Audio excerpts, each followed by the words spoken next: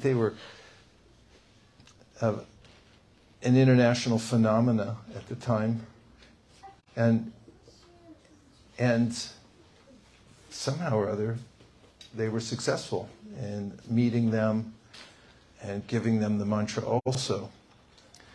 And they made a record, and in it there was the chanting of the mantra. And then that record, one of the songs became a hit. In London it's called Top of the Pops. We're here, I remember as a kid on radio, at least AM radio, they used to have a rating system. If you were number one, that was the most popular song. So it was like that. And then it spread all over Europe, same mantra song. And those who had sung the song in George Harrison's studio had then been invited to go to various places around Europe. And then, of course, the news came back to America, and there was a effect that the mantra had all over the world. And period. He came when he was 70, and he left when he was 82, so he left he passed in 1977. But during that time, short amount of time, without any financial backing to start with, or no connections in the West, except for one that was quite tenuous. It was just an agreement he had made with some people. He said, "I'm coming to America. I need a sponsor." Means somebody had to sign a paper saying, "Yeah, he could stay at my house." They didn't even think he was going to come, but he showed up. And besides that, he didn't have anything. He didn't have money or credit or anything. And of course, this was pre-internet by a long shot. And he was able to establish 108 centers around the world to teach the chanting of the mantra. And he also published 80 books during that time. And he took on 5,000 students in a very serious way are ones who would take vows, like some of us did back in the 70s to take the process seriously. So that's quite a feat. In fact, there was an article about late bloomers. I think it was in Newsweek magazine. It talked about people who had become extremely successful later in life. And he was one of the featured people who had been extremely successful. But what was his asset? It was the mantra. So there's a kind of wonderment in the mantra, something amazing that can happen. But let's look just for a minute and talk for a second about saying during the pandemic when everyone was locked down. Did you have that down here? You had it? Yeah? So most people couldn't go out. In fact, there were pictures we were seeing all over the world of empty downtown streets, no cars on the freeways. Everyone was home. And, of course, that didn't stop business from going on, did it? No, not really. What were people doing mostly? Computer and TV. Computer, what on computer were they doing? Starts with a Z. Zoom. Is it Zoom? Yeah. Most people were on Zoom. Most people were having Zoom conferences. And what were they doing on the Zoom conferences? Just talking. That's how things were getting done. And actually, almost everything gets done by talking. For instance, if you want to build a house or a building, you start by thinking about it. It's a subtle idea. Or I should say, an idea is something subtle. It's a thing, but it's subtle. It's subtle energy. And then from there, you might express it. How might you express an idea? Who said talking? 20 points. You're ahead by 20 points. So, yeah, you might talk about it. You might just say, I'd like to build a house. Everyone say, I'd like to build a house. I'd like to build a house. And somebody might say, okay, what kind of house is it going to be? And then you might describe it. And it's like, well, what are the next steps? Well, I need a contractor. I also need money. I need a place to... All the ingredients for the house already exist. How do I assemble it? By sound. I start talking about it. I said, this goes over here, that goes over there. Sound gets abstracted in writing or in drawing, but it's all coming from sound vibration. And anything we see within the world that is human-made, we can ascertain that it was created through this process. And of course, the ancient Vedas say that the whole universe is like that. Everything that we see, all the forms, all the systems we see in the universe are created from sound. In fact, in the book called the Bible, which actually the Bible means book, so the book called the Bible, there's a statement that in the beginning was the Word. And this is called Logos. Logos means that there's some order in the universe that you can ascertain. Logos is, where do we find that word? In all the ologies of the world. Can you name an ology? Psychology. Psychology. Name three more. Criminology. Astrology. Scientology. Okay. Biology. Theology. Ontology. There are a lot of ologies in the world. Ology means there's something ordered. Ordered means that there's something that you can observe that has a consistent pattern. Otherwise, there's no use in studying anything if everything's random. That's why they're called ologies. You look at it. So the idea is that the world started by sound. And it's a creative force that puts things in order. In fact, there's a science nowadays that you can look at with your own eyes when you see a flat metal plate, and then on it is placed some fibrous material or sand.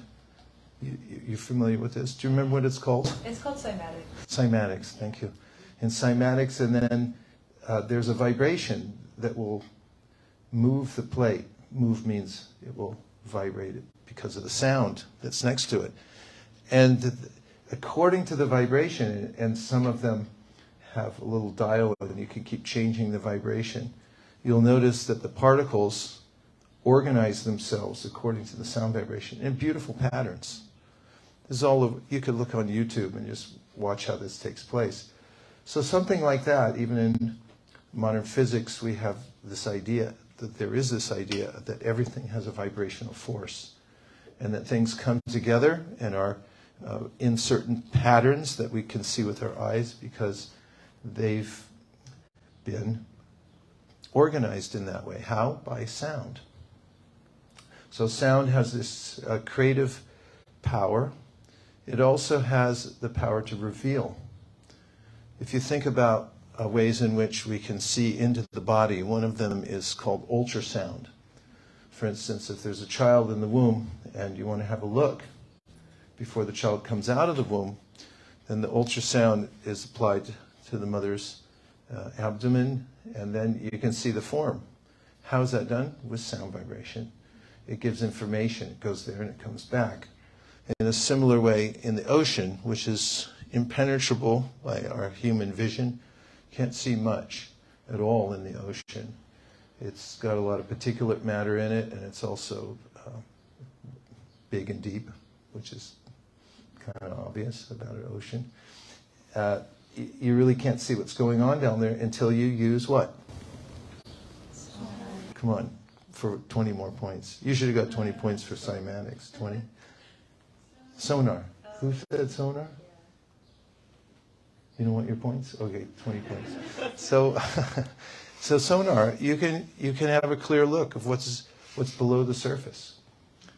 And the ancient Vedas have a detailed description of how mantra reveals our higher self. Now let me say what I mean by higher, because that could just sound cliche.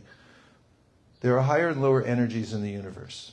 This is one of the points made in the Bhagavad Gita and other wisdom literatures. The lower energies are cataloged, in fact, in very simple list. It's called earth, water, or the list is earth, water, fire, air, ether, mind, intelligence, and ego. These are called the gross and subtle material elements. Is there anything besides these in the universe? Just say yes. It'll help me out. Say yes. So what are they? Well, that's mentioned just after that list is given in a verse in the Bhagavad Gita. It's in Sanskrit, and it says, besides these, there's a superior energy. And now here's a big surprise. Who is that superior energy? For 20 points. The soul? It's you. It's you, and you, and you, and you, and you. What is it? It's consciousness. According to the wisdom literatures, consciousness is categorically different. It's a different energy from the aforementioned energies, which are called the material energies. Earth, water, fire, air, ether, mind, intelligence, and ego. Besides these, there's a superior energy, which is consciousness. If there wasn't a conscious entity observing matter, then matter wouldn't matter. It doesn't matter until we look at it, until we project ourselves into it, in fact. You want me to prove it? Yes. Say yes. So, who drove here in a car tonight? Okay, where'd you park? Across the street. Okay, so we're all sitting here peacefully. This is pretty peaceful in here, I have to admit. I'm feeling very calm and happy. So, what is your name? Sean. Sean, pleasure to meet you. My name is Vaish. So, Sean, you parked over there, and we hear somebody driving quickly, and then a screeching sound, and then a sound we recognize all too well, which is a car hitting another car. Does anybody know what that sounds like? Yeah, we grew up with it, Americans. So then Sean triangulates, and he said, that's about where I parked my car. I mean, he wouldn't do this because, look, he's so peaceful, but let's just use you as an example. And then all of a sudden Sean stands up and he runs to the window and he changes because he's thinking somebody hit my car. What changes might take place in Sean? Anxiety. Yeah, anxiety. What would be the physical? Heartbeat, Heartbeat goes up. Anything else? sweat. Yeah, a little perspiration. We have a doctor in here. Okay. Yeah, the breathing. Breathing goes up, heartbeat goes up, maybe a little perspiration. And Sean looks out the window and sees it's not his car. Did you all drive? Anybody else? Yeah. What's your name? Kevin. And it turns out it was Kevin's car. So now how does Sean feel? Sean feels fine. Now how does Kevin feel? He feels the same way Sean did a minute ago. Like, oh yeah, I forgot to get insurance last week. So there are lots of cars in the parking lot. In fact, they're all over Austin right now. But we're not that concerned about it because they're not our cars. But a car is a car. It's just glass and metal. But I've put my consciousness into a particular car, so it changes from a car to my car. And now I'm concerned about it. It becomes something important to me. So this is an example of the way we project ourselves into matter. And we actually assume that we are material. For instance, a car is a car, but I may get bumped and then I'll say, you hit me. That's sometimes a retort, not a retort, but an exclamation that people make when they get bumped in their car, right? You hit me? So the Bhagavad Gita says, your body's a car too. I mean, look at it. It's a car. It's even more sophisticated than that. It's got pulleys and pumps and levers, and it's a very sophisticated system, and like a biomechanical robot.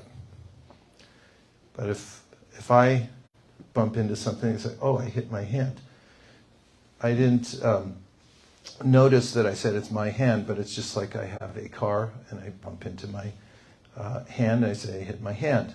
So I'm presenting all this just to point out the dichotomy between lower and higher energy.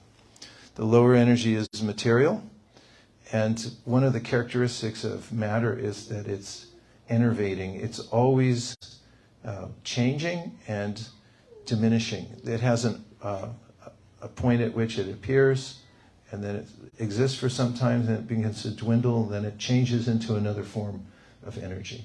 It's always changing. Whereas we, the conscious being that animates the body, and that is what we're looking at. Like if you look at somebody in the eyes right now, you'll notice somebody's looking back at you. Do you want to try it just for a sec? It's a little scary, which is kind of proof in and of itself that something's going on. But just look at somebody for a second. And you'll notice there's a jolt of energy. You could try this on the freeway. If you're driving by and you look at somebody and you look, what? But who is that reacting? If it was a dead body, no one would react because there's nobody home, so to speak. There's no conscious being within that body. So this is an important demarcation. What's the difference between a dead body and a living body? There's a superior force within the body. It's called, in Sanskrit, the Atma, or the self, a unit of consciousness, like a spark from the fire of original consciousness, which is unlimited, and the individual spark within each one of us, or which is each one of us, animates this body, and it's able to perceive the world. And this is the difference between matter and spirit. At least this is a very preliminary explanation of the difference between matter and spirit. So how does one see the difference between the body and the self? Because it does seem like we are our body, doesn't it? Kind of? Yes. Like you say, like, who are you? And I'll go like, I'm an American. Or like, I'm a man. Or I'm a cat. Or I'm a dog. You ask a cat, who are you? It goes, I'm a cat. What do you think? I'm walking here. So everyone thinks that I'm my body, and it's really hard to realize the consciousness. At least it seems hard to realize the consciousness unless we have a tool. Now, why would somebody want to discover their consciousness?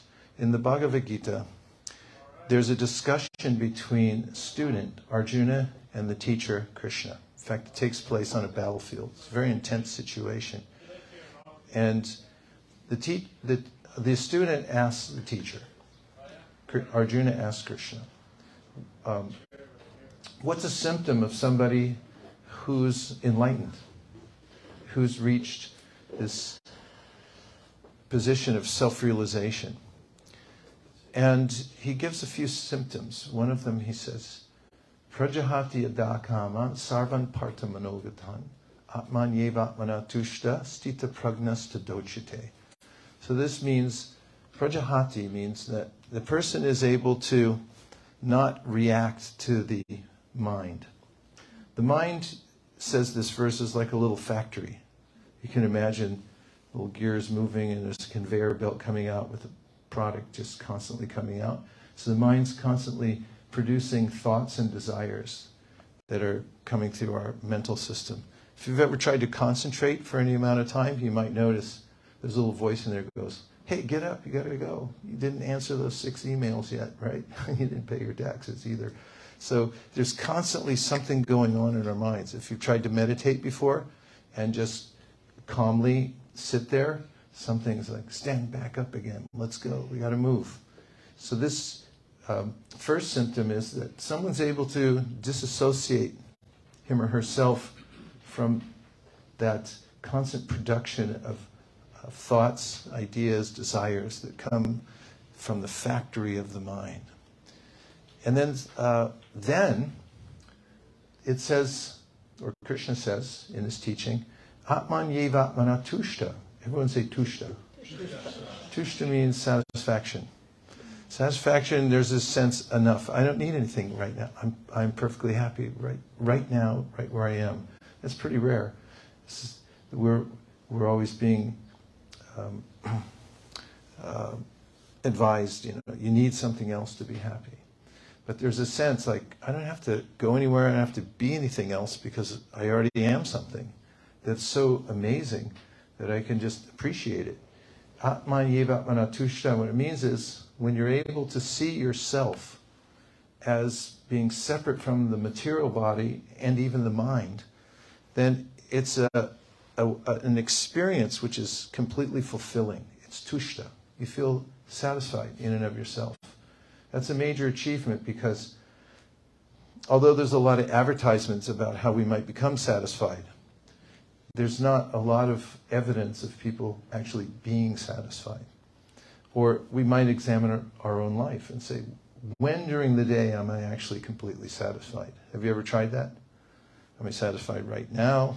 It's like, I will be in a minute after I get something else. Make another arrangement. As soon as I pay off my student loan, that'll never happen. Then I'll be happy. Whatever it is, there's always something going in my mind that I need something else. But tushta means I feel satisfaction. So the power of the practice of what is called mantra meditation employs a sound vibration which is non-material. And just as the sonar reveals what's in the ocean, and just as ultrasound reveals what's in the body, so the mantra reveals our higher self. And the very glimpse of one's higher self, and which also includes a glimpse of the source of ourself.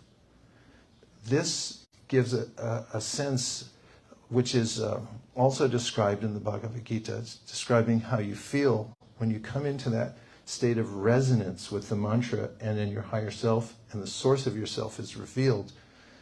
And it's described in a verse later on from the one I just quoted. And it says, Brahma bhuta prasanatma nashochati nakangshati samak sarveshu bhuteshu mad bhaktim labate param. So what the verse says is that there are a few benefits you get. One is that you feel happy. Prasanatma, everyone try saying that. Prasanatma means a happy soul. There's another place in the Bhagavad Gita that's called Sukhi Nara. Nara means a human and Sukhi means happy. Say Sukhi Nara. I was in Japan recently and I'm learning Japanese. It sounds Japanese to me, Sukhi Nara. So you could be a happy human or prasanatma. Have you ever been happy for no reason? Like you didn't just win something or find out that you got an A on your exam, but you just felt happy? Well, that's how one feels when one sees oneself as a soul and that there's a source that's maintaining me. And then, nashochati nakangshati means there's you don't want anything. Enough. I have everything I need right now. I don't need anything more. And I'm also not in a state of lamentation for what I missed out on before. Everything's complete right in this moment. And then finally, samak sarveshu bhuteshu, a person in this spiritual consciousness, which can be attained by the resonance of the mantra with one's higher self, and which reveals the source of oneself. And that is that one has an even disposition towards others in the world. Even disposition means we don't see others according to their external appearance, but we see them as, okay, here's the external feature, but actually inside is the spiritual being. And a person develops this kind of universal vision, and not just for humans, but for all life. One looks at animals, plants, anything that's alive, and sees, oh, there's the living force within, and resonates with that living force because the person who's practicing this sees that everything comes from a common source. So this sense of overwhelming sense of unitedness of all living things, not just all living things, even all things, because everything emanates from the same original source. So these experiences are documented over and over again as people practice mantra meditation, And they're preliminary because there are more and more levels of revelation that are written about in books like the Srimad Bhagavatam, which is the quintessential book on the practice of bhakti yoga, the school that I come from. And there are 18,000 verses, poetical verses, describing the various ways in which people who are practicing bhakti yoga realize beyond the preliminary, the depth spiritual experience. So before we go into some practical tips, and if we like, because nobody can stop us probably here, it's Austin, it's a free country, we can practice mantra meditation together a little bit, but I'd like to just get a sense of resonance from all of you of what you heard so far that's stuck in your mind. For instance, if you were to walk out right now, please don't, and somebody asked you, what was that guy talking about in there? Here's the one thing you'd say that you picked up so far. While you're thinking about it, I'm going to have a drink of water. I would say matter is matter. That really stuck out to me. That matter doesn't matter unless you're observing it? Yeah. Do you know why it stuck out to you? Can you say more? Just, I don't know, we kind of preoccupy our minds with so much materialism when life is very simple. Beyond that, we just use our consciousness and awareness. Nice. I like the way, you describe how there's so many distractions, we get preoccupied with matter, and then we forget about ourselves, right? Mm-hmm. There's this analogy of the way we see the world, and that it's analogous with watching a movie. If you've ever been to a movie theater, they still have them? You walk in and sit down, lights go out, and then the light comes onto the screen, and there's perhaps a narrative, there's music, there's a soundtrack, and you start listening and watching. And have you ever been caught up in a movie? Yes.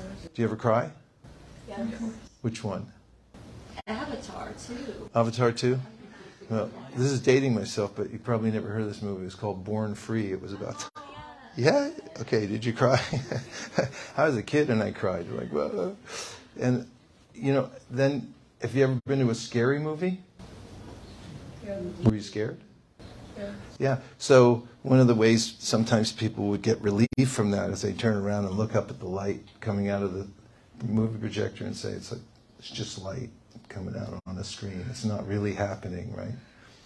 So there's a way in which I become entranced by my life situation. I'm watching all these things happening, and I'm, as you were saying, I'm preoccupied by that. And I forget, actually, I'm the observer. And I forget also that the value of who I am and the difference between matter and spirit. I become so absorbed in matter, I think I am matter. I think I am my life situation. I forget that I'm the observer of my life situation. Thank you. What else did you hear so far that's stuck in your mind? That the mantra reveals the higher self. Yeah. The mantra reveals the higher self, just as sonar reveals what's in the ocean, ultrasound reveals what's in the body. So the mantra can reveal our higher self. And we are our higher self. In fact, in the Bhagavad Gita, Krishna says, Ascharyavat paschachi kashcharinam ascharyavat vadati tataiva chanyaha. I thought of this word because when I came into the room, and on the way here in the car, they told me the title today. Actually, they told me earlier, I just forgot. In the email they sent me, it's called The Wonder of Mantra. But this word ascharyavat means wonderment. That who we are is wondrous. It's the most amazing show anywhere. If you want to find the most interesting thing in the whole universe, it's yourself. It's just I never look at myself. I'm always looking elsewhere, trying to find something. In fact, there's a story about a deer. Have you ever heard of musk? Who's heard of musk? What is it? It's a scent in the deer. It's a scent, and it comes from a deer. So there's a gland in the male deer, and it exudes this very, well, you could say almost intoxicating scent, musk. It's one of the elements that people put in colognes, well, probably not cheap cologne, but perfumes and all kinds of things like that. And it's a very sought-after kind of scent. So the musk deer, the legend of the musk deer, I should say, is that the musk deer is looking everywhere to see where the scent is coming from. And looking in caves, is it in the river, is it in the forest, not realizing all the time that it's emanating from his own navel. And in a similar way, we have everything that we need within us. But I'm looking outside and thinking I need something more, I'm searching for it. But I know that what I am is already amazing, and it can be revealed by a spiritual practice. Thank you. Una más, por favor. You mentioned something about how there are separate elements that make up the universe and how we ourselves, our souls, are another element. And I think that was kind of proven a little bit in the little activity where we made eye contact with people, because you can really like feel like the energy and light that comes out of a person. Yeah. Yeah. There's somebody there looking out, and what is it? I mean, what's in a glance anyway? It's not electricity. It's not a beam of light exactly. It's a beam of consciousness. And what is consciousness? It's the greatest show on earth. It's the only thing that really matters. Everything, like we said before, and you resonated with, matter doesn't matter unless consciousness is there. It's what illuminates you, or your body, that is. It's what illuminates the universe and makes it go. Besides that, matter is just dead. But it's consciousness that is ever fascinating. Thank you. One more? The power of sound or vibrations. That if you say anything, I like the analogy of Zoom. We just Right. It's creative, right? Yeah. The sound creates the world. The logos, everything's organized by sound. Just as when you make that vibration on the plate, things take a certain shape.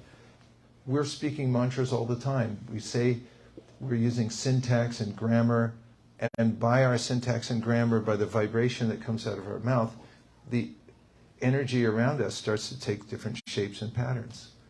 If you have very low vibration, you can look in your environment and you'll see it's very disorganized. Or it could be even degrading us. If you look in a place where there's a very high vibration, you'll start to see the manifestation of that sound vibration. And by the same token, we can reorganize our lives, and we can upgrade our lives by the process of mantra. One of the ways that you can do that we can do that, is to notice the soundtrack of our life. Again, back to movies. Movies have soundtracks, true or false? What about silent movies? Do silent movies have a soundtrack, true or false? That was not a good survey question. Let me try again. Do silent movies don't have a soundtrack, true or false? Hey, there's some film students in here, right? Do you study film? Well, you're right. I was doing some research for a book I'm writing, and the ancient movies, the old movies that were before there was a talking. In fact, in India, they used to call, maybe it's a British thing, they used to call movies after they were silent, so-called silent, they were called talkies. Because I used to live a place in South India, and how I'd get home and say, it's next to Navran Takis. That was the movie theater. So they used to play, there was a live musician there that would play along with the film. And when it was dramatic, in a sense, like just say there was a heroic return, the hero's journey and the hero's coming home. You know, somebody's playing on the organ or the piano. Without that, you have silence. It's very difficult to evoke the emotion that's there. Now, what about modern movies? Do they have a particular soundtrack? How do you know what year it is or about what era it is in a movie, like when it first comes on? One of the major ways is the soundtrack, right? It's like if there's a song from maybe the 60s. Anybody here know any songs from the 60s? Nobody? Come on, this is Austin. What are you talking about? The Pretenders. We'll sing it. Okay. What? I Want to Hold Your Hand. That's 1965, right? Yeah, like 1965. I want to hold your hand. If that comes on, you know, you're likely, you know, it's plausible that the thing is going to be about the mid-60s, right?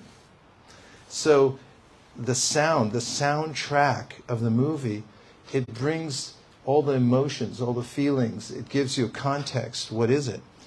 And we all have a soundtrack in our lives. Here's homework. You want some homework? Say yes. Work with me, people. So, soundtrack, make a little note of what the soundtrack in your life is. Just go start from morning till evening and one day write down what are the kinds of sounds that I'm either inviting into my environment, that I'm deliberately putting on so I can hear them, or that I'm exposed to every day. How many different kinds of sound vibration do you think you'd be hearing? Organized sound vibration like music and things like that in a given day? Hundreds, okay. So we are all living in basically a closed environment, and we're either subjected to or we're engineering our lives by the sound that we put into it. So one of the ways that the ancient Vedic literatures say that you can upgrade your consciousness and upgrade your life and your environment is just by changing the sound.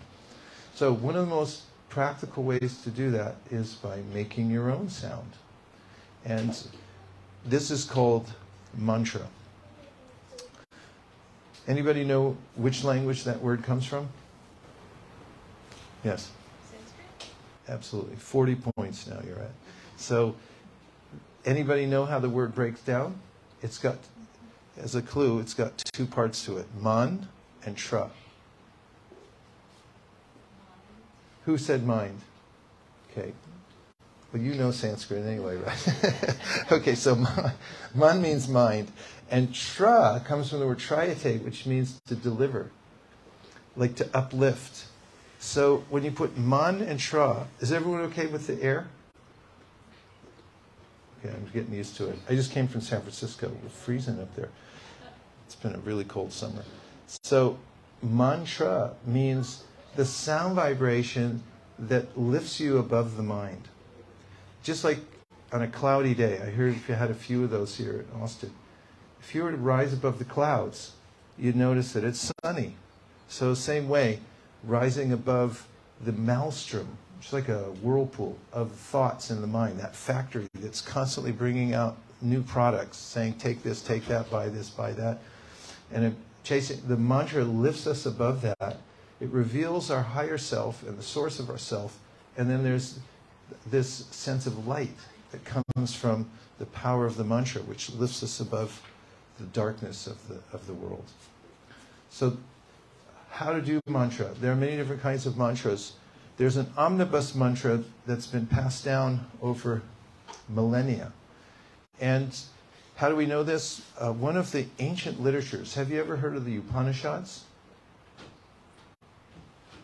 Upanishads, an ancient writing which is specifically meant for those who are interested in self-realization. In fact, the very word Upanishad, have you ever heard the word Upanishad?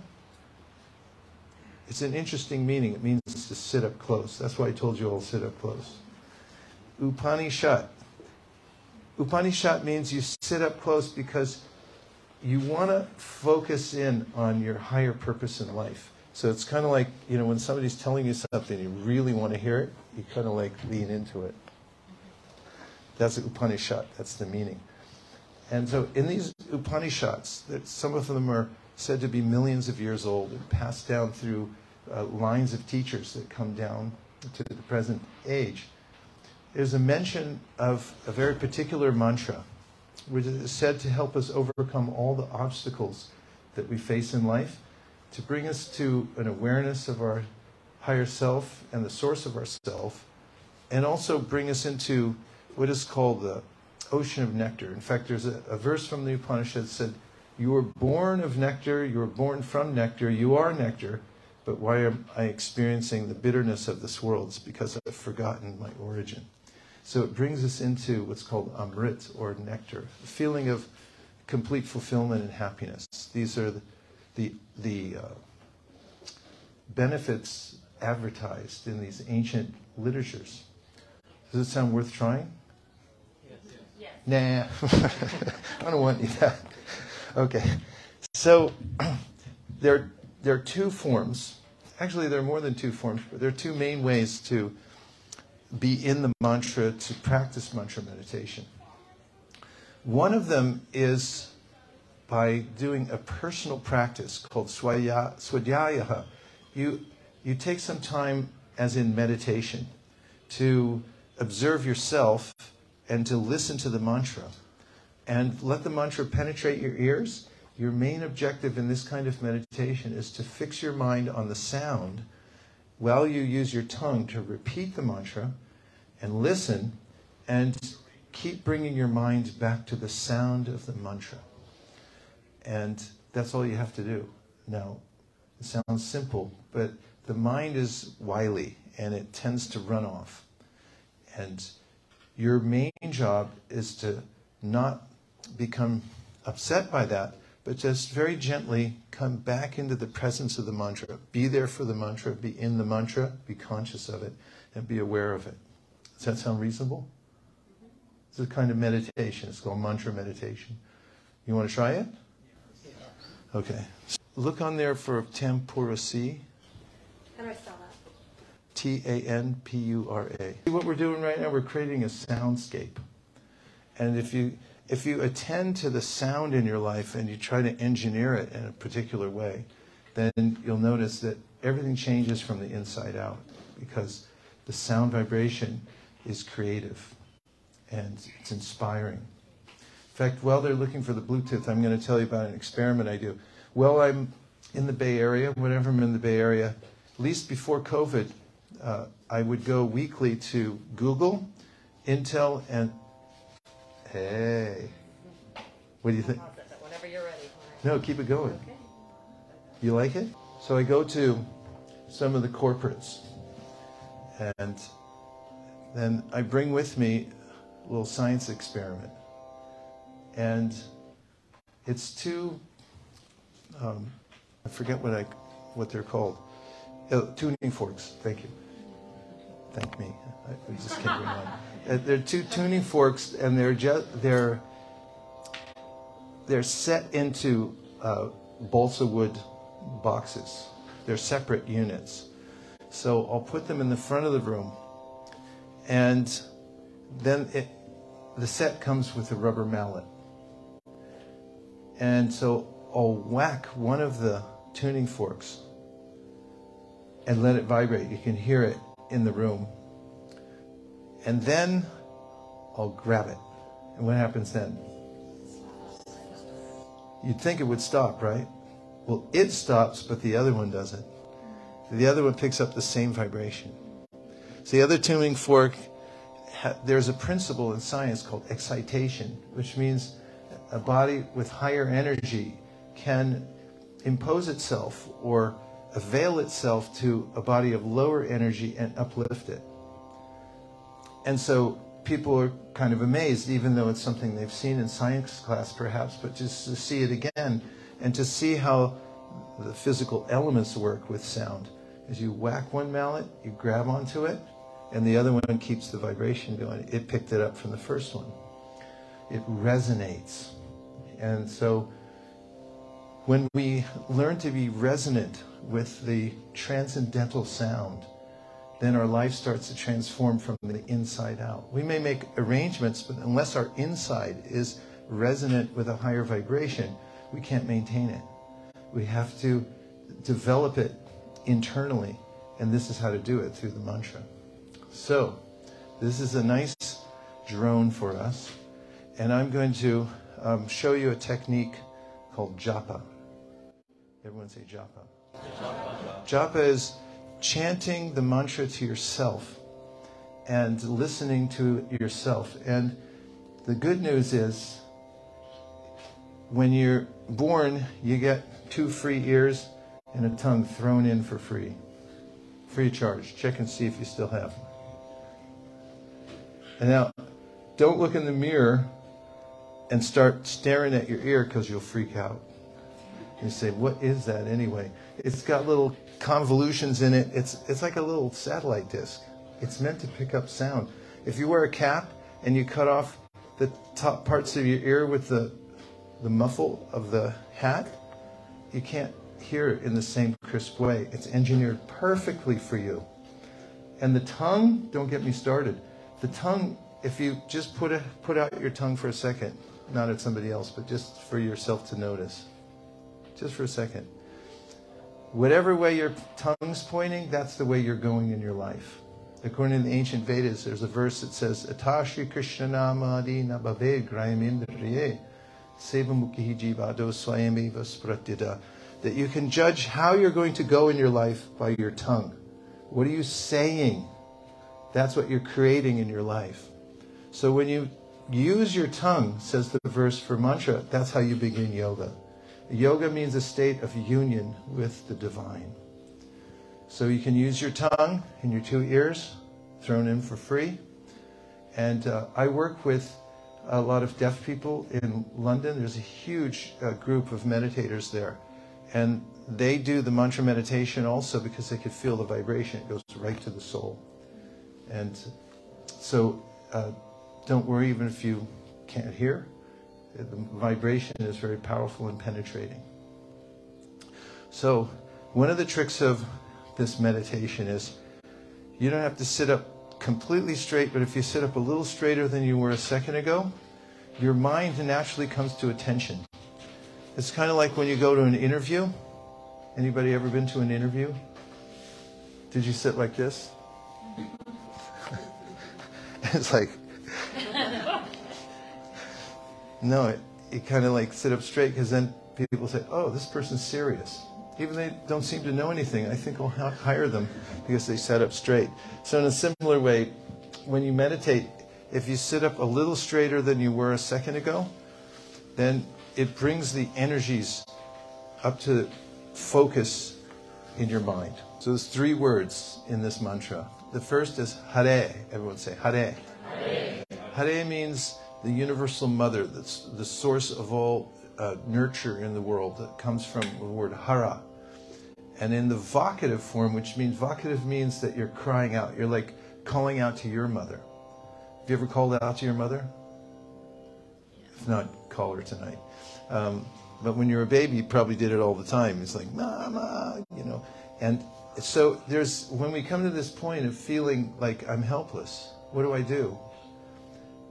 Call out to your mother. So this is Mother Hara. You say Hare. Everyone say Hare. Hare. So if you call out this divine name of the original source of all mothers, Hare, then you'll feel the satisfaction of calling out. And then say Krishna.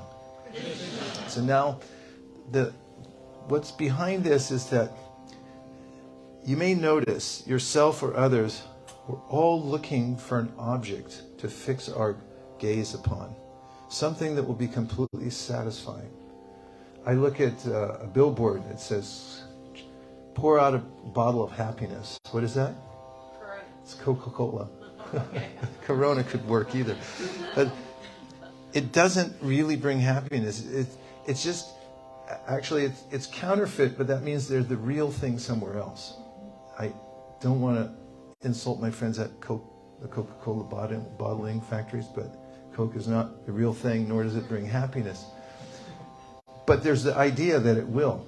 So what is that we're searching for? We're looking for the place of all aesthetic beauty and love that I can completely absorb in. What's the source of it all? Where's the source of all aesthetic beauty and love? That's what the word Krishna means. means all attractive. Just like the word charisma. Say charisma. Now say Krishna. Charisma. Hari charisma. Charisma means that somebody has some attractive feature, like I can't take my eyes off him or her. You know, they come in the room and everyone's like, who is that? You know, that's charisma. All charisma comes from Krishna. And it's the original attractive source. Krishna is love personified and beauty personified. And now you ready for the third word? It's a little too heavy, I shouldn't tell you. In fact, we should probably end here. No. Should I say it? Yeah, yes. Okay, only 2 people said yes. So everyone else cover your ears. It's too heavy. Say Rama. Rama. Rama means the wellspring of all happiness. Everyone's looking for happiness, and maybe I get a little drop. It's kind of like you're in the desert and you're so thirsty and you're walking, and it's like I'm going to drop if I don't get a glass of water, and somebody comes up and says, I have water, I'll give you. I say, okay, please. And they bring out an eyedropper and they put 1 drop in the palm of your hand. Say, that's it, that's all you get. Try to enjoy it. Okay, you can't argue it's not water. But it's not enough. So the happiness in this world comes in dribs and drabs, little tiny eyedroppers full. Rama means you get the whole ocean. It comes to you from the mantra and the name Rama. And one other thing, these are names. And we say avatar. Avatar means one who crosses down from a higher level to a lower level to help somebody. That's the original meaning of avatar. And the name itself is an avatar. It takes the shape of it is the shape of the original love personified to describe, the original mother of everything, the reservoir of pleasure. They all have shapes and forms and qualities, and they're all embodied within the mantra. So in combination, this is called Paramaksharakrite, the supreme combination of syllables. This mantra meditation is something that you can practice anywhere. You find a park bench, nice in the morning when the sun's coming up, or anytime, where you can have some non-distracted time.